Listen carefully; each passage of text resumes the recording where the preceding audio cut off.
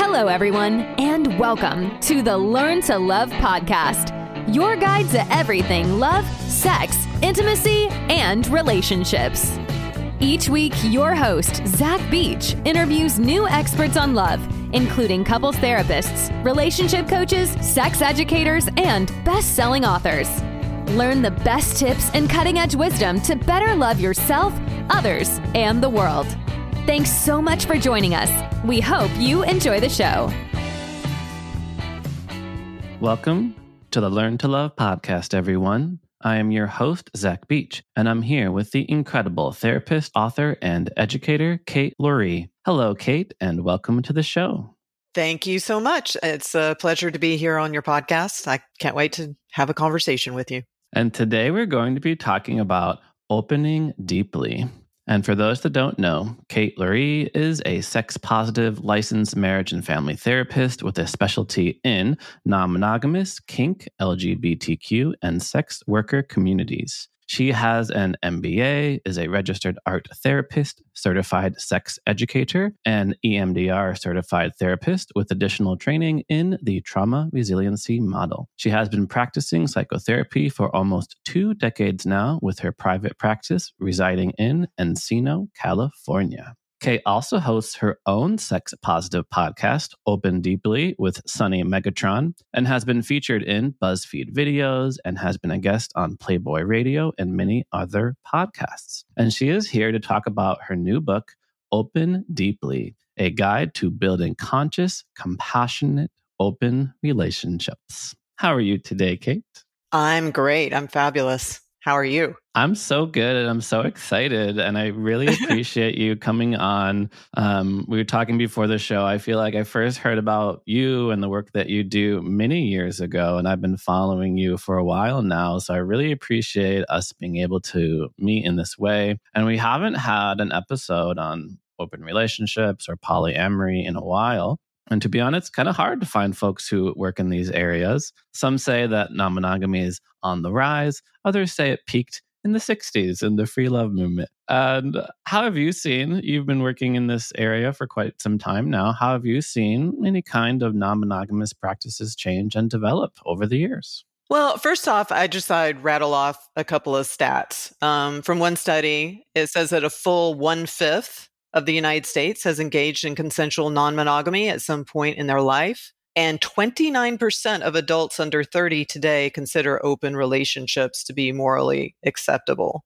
So times are changing. The only reason some people don't realize how massive non-monogamy is because most people are in the closet. When you are walking through Trader Joe's, you are walking by polyamorous people. When you walk through Equinox or your favorite gym, you are walking by swing lifestyle people. They are everywhere, especially if you're in a big city like LA, New York, Miami. There's certain states that favor a particular group, like Texas and Arizona have a lot of swing lifestyle people, so it is not a thing of the 60s. The only reason you would think that is if you are one monogamous and you're just not in that inner circle that is largely in the closet still. It's funny because it almost sounds like a warning, like they're everywhere.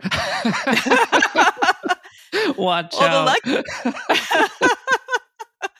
Well, the lucky thing is that non-monogamous people, in my experience, tend to be incredibly bright. They tend to be out-of-the-box thinkers and really creative, and they tend to be very warm and friendly. And when I say warm and friendly, I don't mean in the kind of bigoted way that I hear from some folks where they're like, oh, they're just going to come at us and grab us and stuff. No, I mean, just like more likely to compliment you, more likely to have a smile on their face. They just have a lot of non-monogamous people just have a warmth about them that is greater than the general population. It's interesting because we've talked a little bit on the podcast about compulsory heteronormativity or compulsory heterosexuality, and not so much about compulsory monogamy, which is kind of the predominant paradigm. We see it in the fairy tales that we watched as children. So I'm kind of curious, like when you say 1/5 of the United States is practicing some form or has practiced some form of consensual non-monogamy, Do you think that that's the proportion who are living their authentic relationship lives? Or there are still many people who would more fit into a different way of relating than what they have seen and grown up in? Well, one thing I have to say is if somebody comes into my private practice or somebody or just anyone engages with me, I am not going to try and shove my agenda onto them. If you are monogamous and that really feels like your truth and it's working for you, great, but I'm not here to say what is natural and what is not. If you listen to Dr. Christopher Ryan, he will say, some people will choose monogamy, even though in their heart, they're kind of drawn, they definitely are attracted to other people. They choose it like someone chooses to be a vegetarian. And to quote him, probably not perfectly, he says something like, but that doesn't mean the bacon won't still smell good. So it's one of those things that I'm not here to say what's in a person's heart. I think some people that gravitate towards non-monogamy, I think it's a choice for them. I think other people, it's more like a full tilt orientation where, they really can't imagine being anything other than non-monogamous. So I think it depends on the person.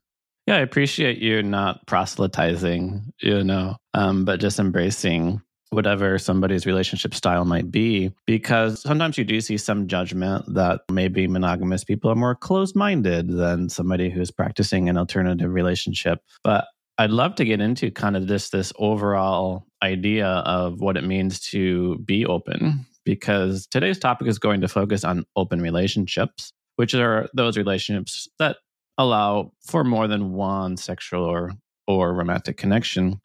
But to some folks, that sounds like opening up a can of worms, opening up to a world of disaster. But we also have this idea of open heart, which I love, which could be applied to loving more people. We also have the idea of an open mind, like being open to new things. So your book is called Open Deeply, your podcast is called Open Deeply. And as you have personally explored this idea, what does being open mean to you? One reason I named it that is, to me, it has multiple meanings and different people are going to pick up on it different ways depending on where they're at. I think just on a very basic level, you could describe open relationships almost like on a risk continuum.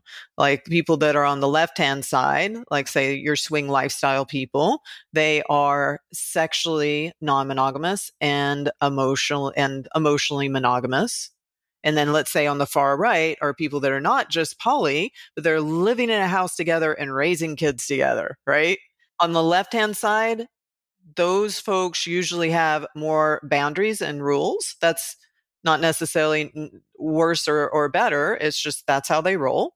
And I always like to say that if you get a whole bunch of non-monogamous or a lot of swing lifestyle people in a party together, like a hotel takeover, it's almost like an accountant's convention in the sense that the rule book that they operate from is very similar. Okay. The more you get over to the right side, now you're letting love come on board. You're open to that, which has many benefits, but also can cause more pain. So that's why it's more risky. And then also on top of that, from one triad or quad or what have you to another, their boundaries and rules may be wildly different. So that's another reason that it can be risky in the sense that there's more chance of confusion. So that's one way to look at it, is this kind of risk continuum.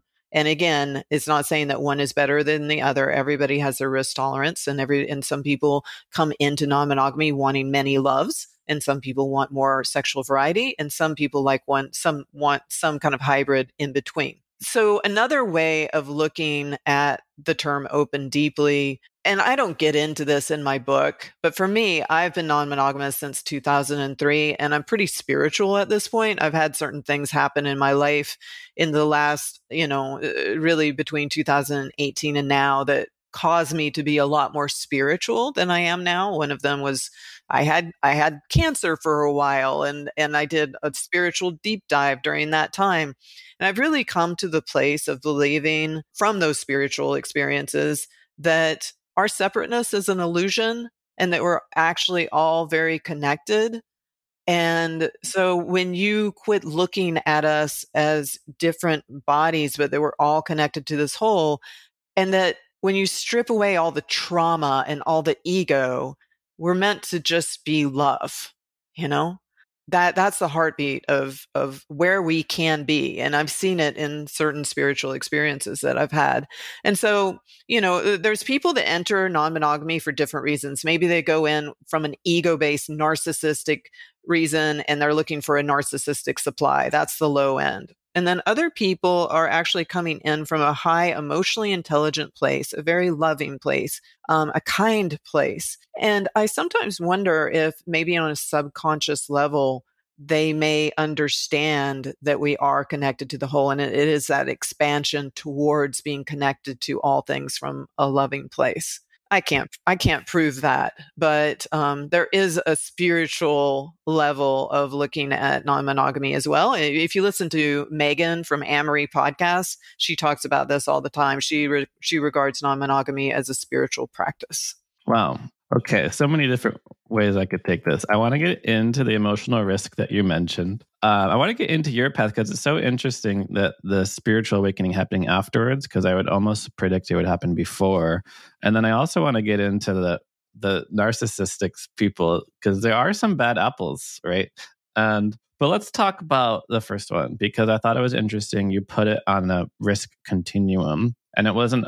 And when you are using the term risk, what I'm hearing, you're not referring to like STD risk, but an emotional risk of falling in love with more than one person. Because I feel like that for many people is the biggest fear, right? Like if you're in a relationship and someone wants to open it, and then you're like, well, what if you fall in love with somebody else and leave me, right? And then so what do you say to somebody who is afraid of, their partner leaving them for somebody else? I'm happy to answer that, but I just wanted to clarify the risk continuum is really the risk of pain, not necessarily a risk of love, because for a lot of people, they're looking for love. That's their intention. They chose polyamory, let's say, and that's not a risk.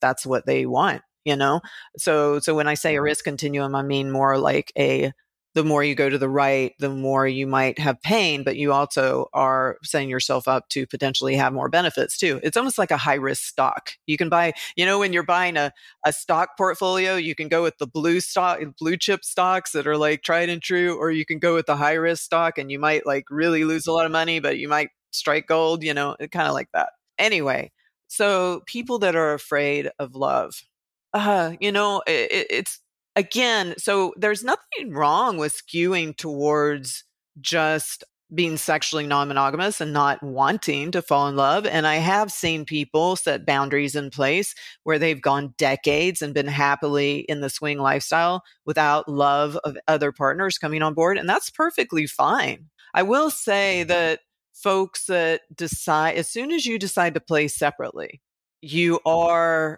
would invite you to be honest with yourself, because I'll see so many people in my practice say, oh, well, we can play separately and I'm never going to fall in love with anyone else. And when they say that to me, it sounds like they believe they're a robot. It's like, if you play separately, you may not fall in love, but you might. You just don't know. You don't know. And if you do fall in love, chances are you're not going to want to back the truck up. A lot of times people will even have relationship agreements that say, well, we'll play separately, but we have agreed that if one of us falls in love, that we will let go of that other person. But then when it happens, all of a sudden they're like, never mind. I don't like that rule anymore. And they completely, and then the other partner's really upset, but you promised. So I don't think that's a realistic rule to set if you decide you're going to play separately. Let's see. In terms of being afraid of love, Well, being afraid of opening up one's relationship because it means it's more risky that the relationship is going to end. Well, is that true? I mean, when you look at monogamous, I know you had Tammy Nelson on recently, and she talked about this at length when she talked about her model, which is open monogamy. And she talked about, how Ashley Madison is thriving, which is a website that you can go to have infidelities, even though you're married. It's like, is that true? There's a lot of monogamous people who say bigoted things about non-monogamy, but they're concurrently having affairs and they are concurrently falling in love with other people. So I would say non-monogamy is a way to actually manage things. And the more transparent you are, in a lot of ways, you reduce the risk of the amount of pain that you'll have. And I'll give one example briefly to just drive the point home. There's some folks that are non-monogamous that decide to have don't ask, don't tell agreements, and they think, well, we can just bypass all this communication that we're supposed to do and we'll just agree just not to tell each other. But the thing is, let's say, Mary and John, they're at dinner one night when they're in their early 20s and it's a beautiful dinner and they're so in love. And John says to Mary, you know what? I trust you. Let's just have a don't ask, don't tell relationship. And she's like, really? And he's like, yeah, I trust you. It's good. And then 15 years go by and Mary says to John, I know we promised each other, but at this point, I've got to tell you the truth. Now, during this time, John has told himself a story in his head, as humans do. If there's anything humans do in comparison to other animals, is that we make up stories in our head. So John has said, oh, well, when she goes out on a business trip, maybe she'll have a fling on a business trip, or, something, or maybe she'll, something of that nature. Right. And then when she comes back around 15 years later and says, actually, I'm completely in love. I've been dating this person for 2 years and I want to be poly. It lands as like a Hiroshima Betrayal. bomb. There's all these moments that he could have adjusted to if it was a communicative non-monogamous relationship. He has missed. And now he's getting 15 years of information in one fell swoop. Yeah. Yeah, it's interesting, the situation you're describing, because I'm hearing one that it is helpful to titrate certain information so then it doesn't end up being a big reveal towards the end of it. But also how easy it is to make assumptions that simply aren't true. And you will probably make the assumptions that make you feel safe, and they might not turn out to be true. Absolutely. And I think a lot of people I'm not saying all monogamous people that are like this, but I'm talking about the monogamous people who know that they're non-monogamous and choose to tell their partner this is a monogamous relationship and they have infidelities. Why does that go on? It may be that they don't want to do the legwork. They don't want to gain the emotional intelligence that is required to be able to pull this off. There's other reasons, but I think a lot of people are just avoidant of gaining the skill set required and having those hard conversations. Absolutely.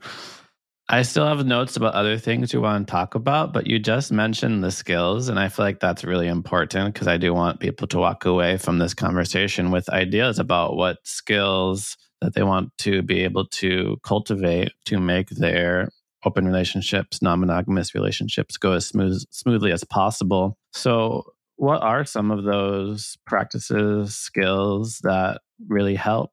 You already mentioned open and honest communication, for example. So what are some other things that we want to make sure that we have the capacity for? Well, I would say, one thing I would say that actually compassion is even more important than communication within non-monogamy. If you listen to a lot of non-monogamous leaders, they'll say that communication is the biggest important thing. But all you have to do is listen to two lawyers that are dating each other, talk to each other, and you'll watch two stellar communicators that have no freaking compassion for each other. And you'll watch that train wreck happen. So actually compassion leads. And that's a whole conversation. But if we do want to talk about communication, we have to back up a few steps and just note that, one, the biggest thing that causes a block between any two people that are engaged with, sexually or romantically engaged with each other is unresolved trauma. And that non-monogamy pokes at our unresolved attachment injuries more than monogamy. So that heightens the chance that we may get triggered in uncomfortable conversations, which means that we need a communication model that weaves in grounding. And so that's why I came up with my communication model that I call EPIC. And I'll go through it really quickly. First, I'm just going to explain the letters, and then I'll just explain it more fully. The E is the empathy, the emotional piece. The P is the physical, the grounding piece. The I is the intellectual, the validating piece. And the C is compassion in action. So it's fixing things on the tail end, not the beginning. Now, the P in epic, this is not in a sequential order. The P, the grounding piece, is before, during, after. It's whenever you need it. And so when you're having a hard conversation within non-monogamy, you're grounding all the way through it. And I can give you an example if you like. I don't know how detailed you would like me to be. Well, yeah, just to back up, because what I'm hearing from you is that unresolved trauma is going to be a challenge in any relationship. Polyamory relationships are going to wake the tiger, right, as one metaphor that's often used to describe trauma. And you're mentioning how important grounding is. So real quick, what is that connection between grounding and trauma responses? Yeah. So, imagine that Sally is at a party with Brandon. It's a non-monogamous play party, and everybody's in the common room just talking and drinking and laughing. But Brandon is flirting with Jasmine all night and paying attention to her way more, even though it's Sally's birthday party, or it's Sally's birthday. What a jerk. I'm just kidding.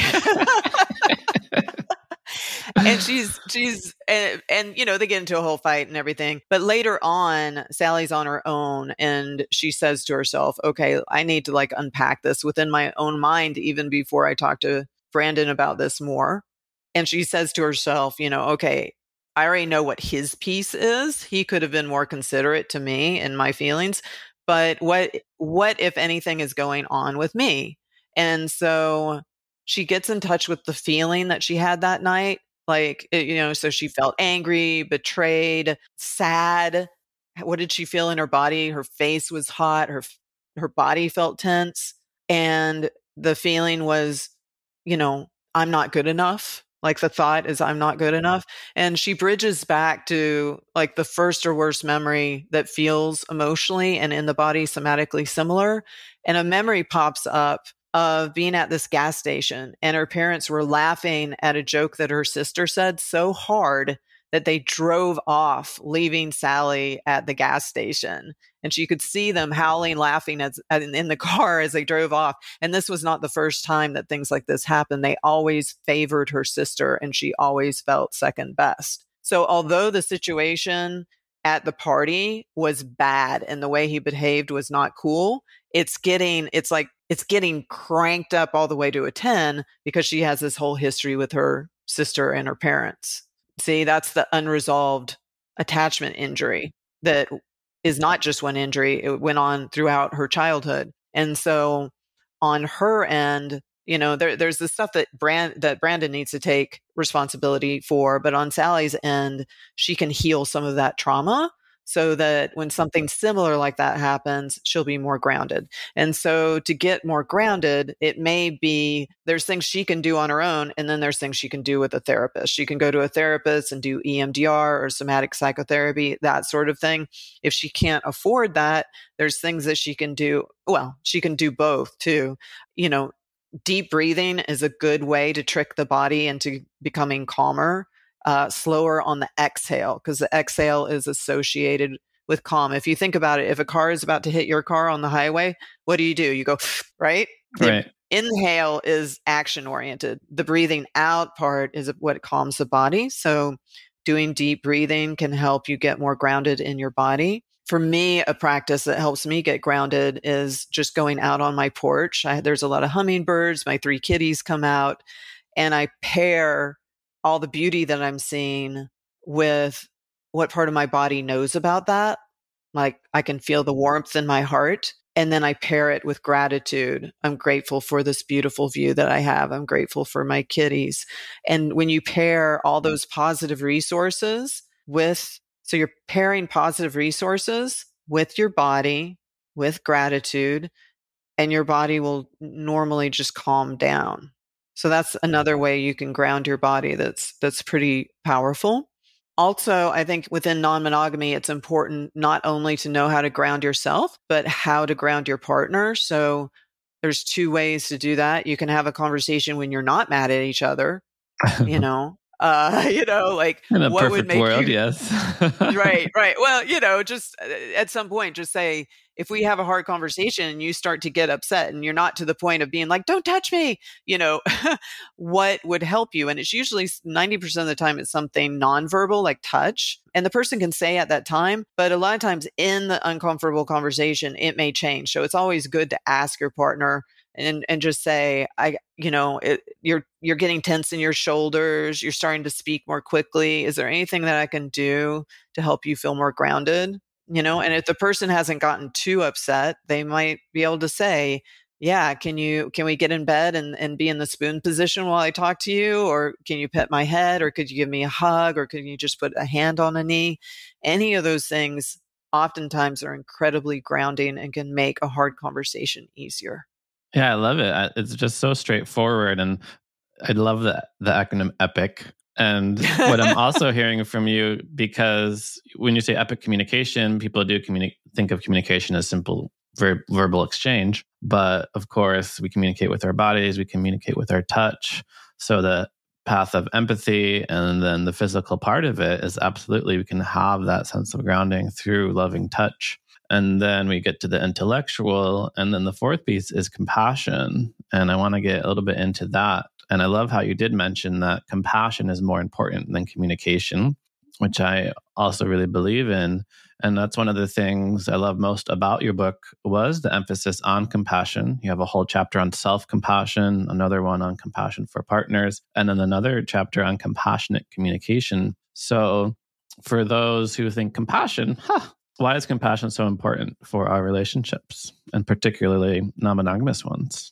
Well, okay, so there's compassion for others, and then there is self-compassion, right? And as I think I said earlier, so oftentimes people come into my practice regardless of what their relationship model is, and they sit down and they're screaming for compassion, but they're not giving it to their partner. And they basically are like two lawyers with invisible paralegals, and they're more wired for war than wired for love. There's a whole book called Wired for Love, and he talks about how most of us, we lead with some anxiety, and the anxious ones are the ones that have survived over time because they noticed the bear that was about to jump and and bite them. But these days, and so the way that translates into relationships is that we're scanning for what's wrong, and we're coming in like lawyers wanting to win. So none of that feeds into compassion. So that's one of the first things. I just break down that lawyering up immediately and start building up the compassion. I think a lot of times people think that if they are compassionate, that their partner will weaponize that and, use that as a way to have the upper hand. So there's all these things that get in the way of being compassionate. So that need to win gets in the way. So let's see. So it's easier for me to talk about the things that get in the way of compassion.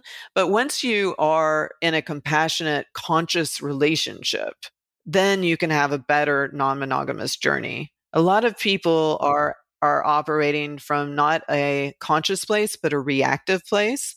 They're getting triggered, or they're leading with their ego, or they're leading with narcissism. And none of that has anything to do with love or compassion. So another thing that I'll see happen is a lot of times people catastrophize. Like one person says, at the play party, you kept on walking away while I was talking to people, and I really felt left. And a lot of times their partner will catastrophize and just say, oh, well, why are we even trying to be non-monogamous? You can't do this. I don't even know why we're trying, right? Rather than being compassionate, right?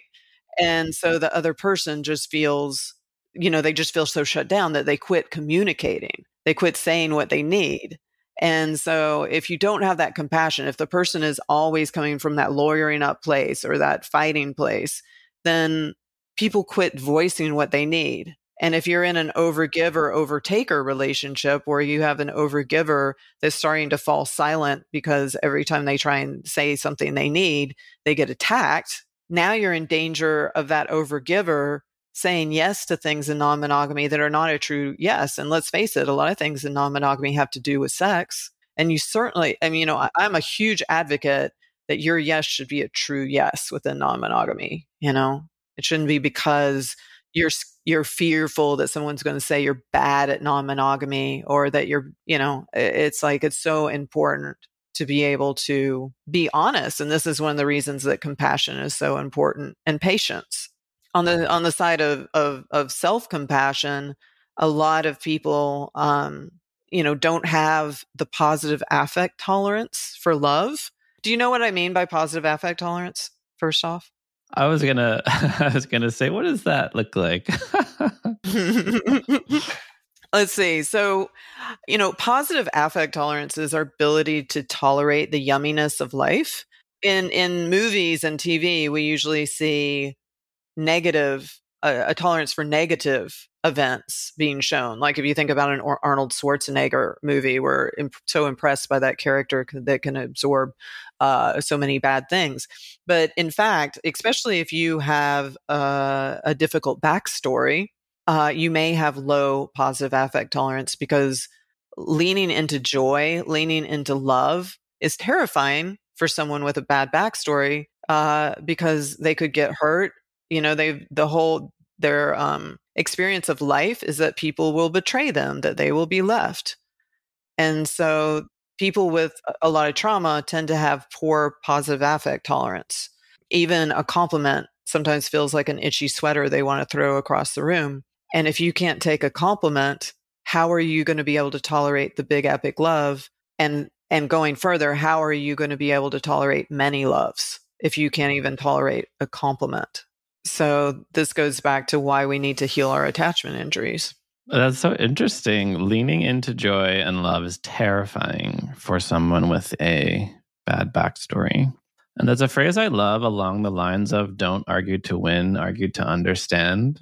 But what I'm hearing from you is that additional level of not arguing to win, but arguing to be compassionate, right? To add a layer of love and caring to simply understanding your partner's point of view. Right. Well, yeah. And let's just say that not all people with a bad backstory have low positive affect tolerance. There's people that have worked on themselves and healed themselves and are able to receive love. So it's not everybody with a bad backstory. It's the ones with a lot of unresolved attachment injuries are more likely to have poor positive affect tolerance. But yeah, if you're communicating, again, with the epic style, it's about grounding from the beginning. So if I were to I'll just give you an example. If John and Sarah had a party, and then the next day Sarah's like, you were making out with Veronica in the back lawn and you broke my garden gnome that my great grandmother gave me. And that's the only thing I have from her. You know how much I love her. And you never said you were sorry. And I'm really upset, that happened, and let's say that both of them have learned the epic communication style. Now, in his head, he might be thinking about his hard day, how he got laid off at work, and then there's good reasons why he hadn't, brought this up to her, but he's able to cool his jets and listen to her, right? And so the first thing he does is he says, you know what, before we even get started, is there anything that we can do to get more grounded, to feel more centered before we even start this conversation? And let's say that she's not so mad. She's able to say, you know what, can we just go to the bedroom, and can you be the big spoon and I'm going to be the little spoon, and just listen to me. And so they get in that position, they're in the bedroom, and so now we've already started the P in epic. Now we're moving to the E, where he hears everything that she says. I'm sad, I'm angry, I'm this, I'm that. And he mirrors back the emotional language. So this is similar to imago dialogue, if you know about that. Or he's like, I'm hearing that you're sad and that you're angry and you're this and that. And he might try and pull out more emotional language. Is there anything else? Yeah, I'm really disappointed in you. When he gets to a point where she feels seen, then he's going to move to the next piece. At this point, he may check in with grounding, the P again. How is your body feeling? How are you? I'm still a little bit tense. Can you pet my head? Yeah, I can pet your head. Okay, now we're moving to the I in epic, the intellectual, the validating. I can intellectually understand and validate why you're so upset about the garden gnome, because that's the last thing. I know how much you love your great grandma, and I know that's the last thing that you have. She's like, yeah, dude, you know how much I love her, right? So that's the I in epic. And when they're done with all of that, and she's able to say, yeah, I feel like you're really hearing me and seeing me. Now we're moving to the compassion last. A lot of times people want to fix things first, where he's like, okay, is there any way I can make this better for you? Is there any way that I can fix this? So this is the definition of compassion as being action oriented in comparison to empathy. And and she says, yeah, actually in Yelp, I found someone who can fix my garden gnome. Can you take my garden gnome to this person and fix it? He's like, sure, for sure. Now at that point, they might pass the talking stick, but this is the front end of the epic model, you know? So you can see that it has compassion all the way through it, where it's very loving. The grounding comes across as very loving, but there's also that second definition of compassion as being more action oriented, but that's on the tail end. If you lead with it, the person tends to feel that they're not being validated or empathized with. Yeah, I love so much of what you're saying. Earlier, we talked about what skills we might want to practice in our relationships. And these almost apply to any relationship, right? These are just good skills no matter what relationship style that you are in. We have our 4 factors of epic communication. I'm hearing a lot about compassion, validation, empathy. We also talked about the importance of resolving our trauma and having some strategies for when our trauma gets triggered. And those are some things we want to begin to cultivate. And I'm wondering about the things we might want to avoid in terms of the mistakes that people do make along the way. Earlier, you talked about don't ask, don't tell, maybe not being the best strategy. And what are some other big mistakes that you find people make? I want to say when they embark on the path of non-monogamy, but I'm sure there's some veterans who, no one's perfect. So the people probably still make mistakes, a few decades into the practice. Yeah, I think one of the biggest mistakes you can make is so a lot of people have a primary partner or a nesting partner, someone maybe that they live with, or it's their main go-to person. I think it's a big mistake to have your main go-to person be someone with a lot of narcissism, entitlement, and a lack of compassion and empathy. I think that's one of the biggest mistakes you can make. And but I have compassion for that choice because because a lot of times those people, when you first meet them, seem so charming, and they love bomb you, and they seem like the best adventure buddy. And a lot of people in non-monogamy get really hooked, just sucked in by those people, because for a lot of non-monogamous people, their love language is carefree, fun, freedom, and adventure. It's a 6th love language past the famous 5. And so they are captivated by that person that seems super, adventurous and fun. And there's a lot of narcissists that show up that way in the beginning.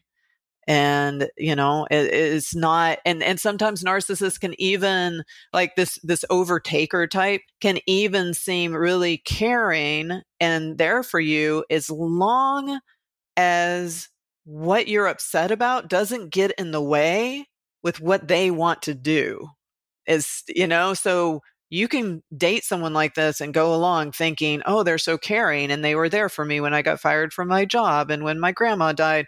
And then as soon as it has to do with non-monogamy, where you're like, look, I want to give you a lot of freedom, but just don't sleep with my sister. And all of a sudden they're like, you're controlling, you're trying to control me. It shows up in those moments where you're all of a sudden saying, here's a boundary. I want to give you a lot of freedom, but just not this, just not that, and sometimes that's when the overtaker self-entitlement stuff really can show up. Yeah, it's so interesting. And it does lead into something I wanted to talk about, is the bad apples that are going to occur in any subset of the population, right? You're going to have narcissists in whatever profession or community that you are a part of. And it's so interesting to hear you mention that this is one of the biggest mistakes people make, is having their go-to person be someone who lacks the compassion and empathy that you need. And, even before we started recording, we talked about a few people we don't need to name right now that like have undergone accountability processes for consent violations or other things in the poly world. And I'm kind of curious how we can best treat or even help some of these folks, because I do find I meet a lot of people and they're like, oh, I tried polyamory, or I tried swinging, or I tried this thing once and it didn't work out. And there's kind of the absurdity that therefore they've sworn it all off. But we can table that for a second, because I usually find when you talk to them, you get into it and it's like, oh, you were just dating a jerk. Like you were dating somebody who didn't care about your needs. And there are some people who use polyamory as a guise for like not caring, like when the person's like, you're not caring about my emotions. And they're like, that's because I'm polyamorous. I'm not here to commit to anyone. Right. So there are sorts of people that, do kind of give it a bad name. And, absolutely. Yeah, just it's kind of open ended, but like, what's your take, and what can we do about it? This is the thing with certain behavior patterns. They might be egosyntonic or ego dystonic. If a behavior pattern is egosyntonic, then it means you don't think there's anything wrong with you. And so a lot of narcissists, their behavior is egosyntonic. With any behavior that's ego dystonic, that means I can see I have this bad behavior pattern and I don't like it and I'm willing to work on it. Anybody like that, you can work with that person. And even in my practice, every now and then I'll get like somebody just with narcissistic symptoms, or maybe a baby narcissist. And one way you can, and one way you can work with them is to show them the benefit of being kind to their partner. This is not something that I'll continue to do, but for a little while, just to get them to. Sometimes you can have a narcissist and let them see, if you're kind to your partner, then this is how it'll benefit you. And of course, you don't want to keep feeding into that because that's got its negative side as well. But sometimes when the narcissists go, at first they're like, oh, it'll benefit me. Like I'll get to have another girlfriend or a boyfriend if I make them happy. And it starts out by being self-serving. But sometimes if they're a baby narcissist or just with narcissistic symptoms, all of a sudden they start to realize, oh, it feels good to make my partner feel good. And it can sometimes gravitate towards a true compassion rather than something that just looked like compassion, but was truly self-serving. Sometimes you can get them to have the experience of what compassion feels like, and they can start to shift. But that's only with like little, like baby narcissists or folks with very light symptoms. Sometimes you can shepherd them along towards realizing compassion can actually feel good, but at the end of the day, I would encourage people to steer away from dating people that are self-entitled when you're choosing to be non-monogamous. And I'd like to say, just add something, which is this person is not a bad apple, but sometimes there are, this is just a real struggle. Sometimes people struggle with they truly are anxious. Maybe they feel, maybe they have an anxiety disorder or what have you.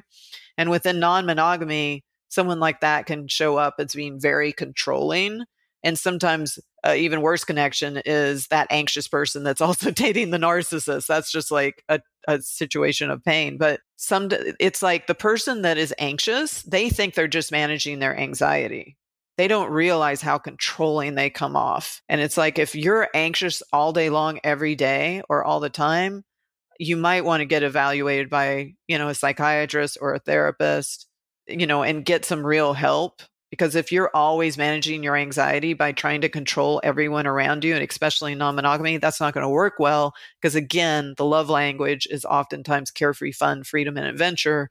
And if there's anything that'll piss off a non-monogamous person is anything that like chips away at their freedom. Like a lot of, a kind evolved non-monogamous wants to have emotional intelligence and have good boundaries. But if you're super controlling, that tends to be super triggering to them and it doesn't go well. Let's see. So did I answer your question enough about how to work with narcissists. For sure. No, absolutely. I'm hearing another really important skill. This is something we all need to have. It helps us in relationships, is a simple willingness to grow. We're going to make mistakes on whatever path it is that we take in the world. And we have to have a level of self-awareness to be able to look at those mistakes. If someone points out a mistake that maybe we don't feel was necessarily like the worst thing, but recognize that if we are able to cultivate compassion and empathy for others, it's going to guide our behavior in a positive way that isn't necessarily restrictive when we are meeting the emotional needs of multiple people. Right. And so I'll ask you kind of just a really simple question that might help some of these misguided people, for example, who just like, what I'm poly, I don't need to care about people's emotional needs. But basically, like, what would you say the difference is between a polyamorous or ethically non-monogamous person and someone who simply wants to sleep with as many people as possible out of their own selfishness and desire to inflate their own ego? See, that's so tricky. So first off, let's just say that if you're being authentic about that, like say you're a solo polyamorous, or there is nothing wrong with wanting to have a lot of lovers if you're authentic about that. If you come from the get-go and on your dating profile or on that first date, you say, look, I have a lot of lovers. I'm having fun going to all the parties. I want to do all the things. And this is just who I am. You can sign on board for this or not, then you're being authentic. And that person hopefully has their big girl pants, their big boy pants, etc. on, and can make that decision, So it's not, as long as you're being authentic about who you are, then go do you, right? It gets problematic, when the person is being duplicitous, when they're manipulating the person, when they're choosing someone who is easy to manipulate. And, honestly, that profile, that narcissistic profile, it's not just in non-monogamy. That profile shows up everywhere, right? It's just the narcissist is drawn to non-monogamy because it does provide a certain narcissistic fuel, which is a lot of lovers. Some people seek, a political office because the narcissistic fuel is all your followers, right? It's like the narcissist, because they don't have the fuel of love, they have to seek another type of fuel, Yeah. What I'm hearing is basically, honesty from the beginning. Open, honest, forthright communication is morally much more acceptable than manipulation, pretending that like, oh yes, I'm open to a relationship with you, if that's going to get me, saying what you need to do to get into bed with somebody. Yeah, I think that if you have worked on yourself and you understand how to love well, then you start to be able to recognize it in other people. A lot of people have been kind of conditioned by our society that love isn't something you have to work on, that it organically happens and that's it. But love is to learn how to love well, going beyond like that love feeling inside of you and realizing that it's this huge skill set, and that even on your deathbed, you could be loving well better. Then if you're on that journey to learning how to love well, then you can start to recognize someone who's able to love well also. So as we're winding down, I just wouldn't mind getting a little bit of a lovely little sales pitch for the book, so to speak. So like, let's say I've been practicing, non-monogamy for a while. I've read a few of the main books, right? And you can also tell a little bit about what brought you to write and publish this book, in terms of, what are some new things that Open Deeply really brings to the table?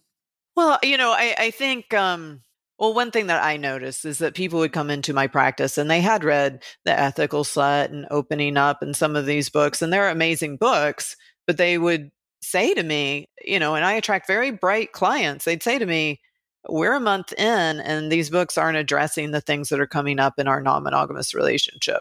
So I really tried to create a book that addressed that. It's like people want and need to go deeper. And so I wrote Open Deeply. So with Open Deeply, it does again talk about it starts out with the compassion piece that we talked about. There's a huge breakdown of why that's so important. But it does take you on a journey from talking about different attachment styles and then explaining what happens, why attachment injuries are, get triggered in non-monogamy, and leads to how to ground yourself, and then leads to the epic communication model, that whole trajectory. Polysecure talks about this kind of thing. Is Polysecure solely talks about attachment styles and all of that. My book has greater range. Hers is like more focused on one topic. Mine has greater range. It has a lot of vignettes. It talks about all the key things that I've seen that go awry in non-monogamous relationships. And it just hits as many of those key things all the way through my book with vignettes. Because one thing that I've noticed in my practice is a lot of times if I say a concept, people sometimes give me the scrunchy face and they don't quite understand what I mean. So I try and attach it with a vignette that is an example with every concept that I am putting in there. And the book is packed full of different situations that can go awry within non-monogamy. So that's different as well, because a lot of the books that are out there, a lot of them are 101 books, and this is definitely a 102 book for sure. And two, a lot of them are very general and don't get into the specifics of how this actually looks and how, this is very much more of a manual and a blow by blow of how you can really do this, Absolutely. And I just want to mirror some of the things you said, because those were a few of the things I love most about it. I loved your emphasis on compassion. I loved how you went into attachment theory. And just talking to you now has been so informative. And it's clear that you bring a trauma-informed and sex-positive approach that just shines through everything it is that you do. So I definitely encourage all of our listeners to check out Open Deeply. And before we close out, I do have to ask you the question I love to ask all of my guests, which is quite simply, what do you wish everyone knew about love? So many things. I mean, one thing I would say is just that, as I've said all through this, the main thing that blocks two people from having amazing love is their unresolved traumas. Those unresolved traumas get projected into the relationship in different ways. It's like if we can heal our unresolved trauma and learn to live, and from that place, then we quit being reactive. And now we can start to be conscious and present and in the here and now. And from that here and now place, that's where love lies. It doesn't lie in thinking about tomorrow or worried about the past. It lies in like those tantric moments where you're hand on heart, gazing into each other's eyes and able to be present in gratitude and in love, mind, body, and spirit. And we're only able to really have that kind of connected love in the here and now if we heal our unresolved trauma. Absolutely. Love lies in the here and now place where we are fully present, mind, body, heart, and spirit. I love it. Thanks so much, Kate Loree, for coming on to the show. And for our listeners who want to learn more about you, how can they find you? So I have a website, kateloree.com. The two websites or the two social media handles that I use the most are Instagram, which is Open Deeply with Kate Loree, and TikTok, it's the same, Open Deeply with Kate Loree. You can find me on Twitter and Facebook. Just type in Kate Loree and I'll pop up. And my book has been out since April 19th. I'm so happy to see that it's kicking butt. It's been number one, first, second, and third in new releases within human sexual studies with Dr. Ruth on my heels. So I was super happy to see that because I had no idea how it would go. And you can buy my book in three forms: Kindle, audiobook, or paperback, wherever books are sold. Please support your local independent bookstore. Yay. Well, I'm so happy to hear that's going well. It's an amazing read, and I appreciate the work it is that you are doing, and I appreciate you so much for coming on to the show. And thank you, listeners, for listening to the show. I hope you remember all the very valuable lessons that Kate shared with us today. Some of them include that 1/5 of the United States has practiced some form of consensual non-monogamy. And the more transparent you are, the more open and honest you are in your communication, the more you reduce the risk of how much pain you might have in the future. When you strip away all the trauma and ego, we are meant to be love. Remember, epic communication, empathy, physical, intellectual, and compassion. And compassion is more important than communication. And we haven't emphasized it, but she mentioned it many times because I love this idea that there is now officially a sixth love language, one of carefree, fun, freedom, and adventure. So I love that concept as well. If you want to learn more about me, you can head to zachbeach.com and learn more about the show at theheartcenter.com. Thanks again, Kate. Thank you so much. It's been a pleasure. Thanks again for listening to the Learn to Love podcast. To learn more about the show and your host, head over to zachbeach.com or theheartcenter.com. You can also follow Zach on Facebook, Twitter, and Instagram.